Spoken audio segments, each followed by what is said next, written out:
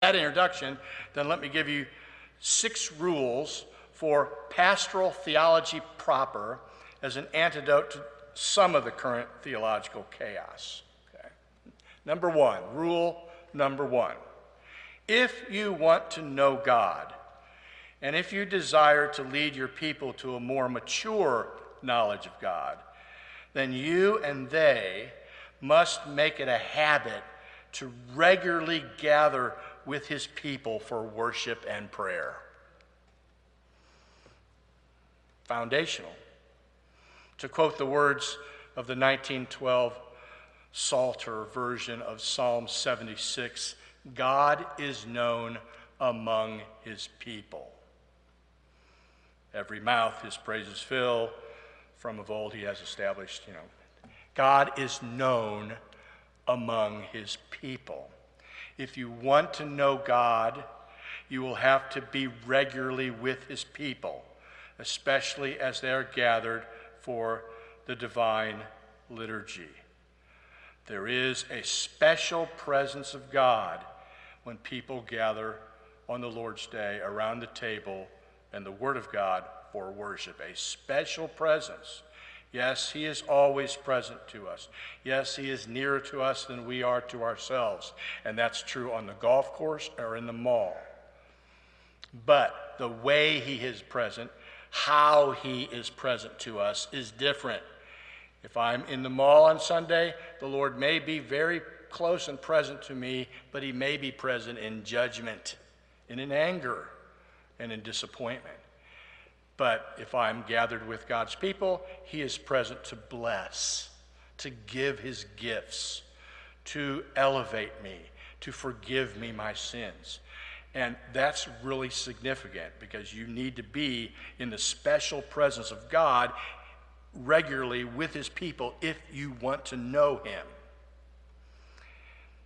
And I'm not simply doing my obligatory nod to the centrality of worship here at the beginning so that we can get on with it to the heavy, meaty stuff of Latin and Greek terminology and the heady abstractions of philosophical reasoning. Not at all. This way of knowing the true God holds for us pastors and for our people.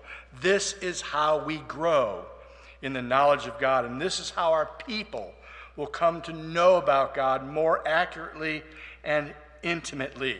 This is the vantage point that gives us true, accurate knowledge of God, not some disinterested, scientific kind of a neutral view, but engaged by God with his people in his special presence. I do believe there's all sorts of things I could say about this.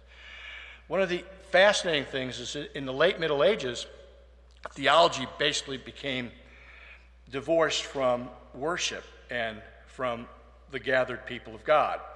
And theology was done in the monasteries or in the universities, in the academy, in the schools. And when that happened, the doctrine of God and the doctrine of how God delivers and saves us was skewed.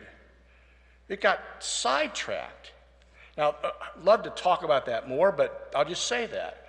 What Martin Luther does is he brings theology back into the church and for the people in his preaching, in his teaching. And worship now becomes in the vernacular, and people can praise God and learn about God from their Bible as they're hearing it in German, not just in Latin. That's significant.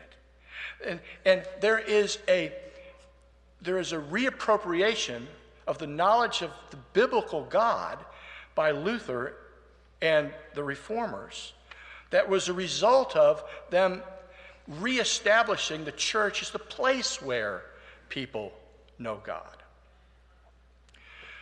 Lex orandi, lex credendi, the law or the way in which we pray has a huge effect on what we confess, what we believe about God. 2 dimensions to highlight here: the language of the Bible embodied in the liturgy, reading, hearing, reciting, singing, praying, praising, in collects, in introits, in hymns, in sermons, in acclamations, in salutations, and benedictions. This is the context for developing a mature knowledge of the living God. Here you will learn the proper words to use to describe God's being and life and his activity as creator, redeemer, and passionate lover of his people. And I'm not talking about just a service that's engineered to attract religious consumers and is entertainment oriented and has a sermon. I'm not primarily talking about sermon here. Sermon is part of it. It's the whole ball of wax. It's the whole experience.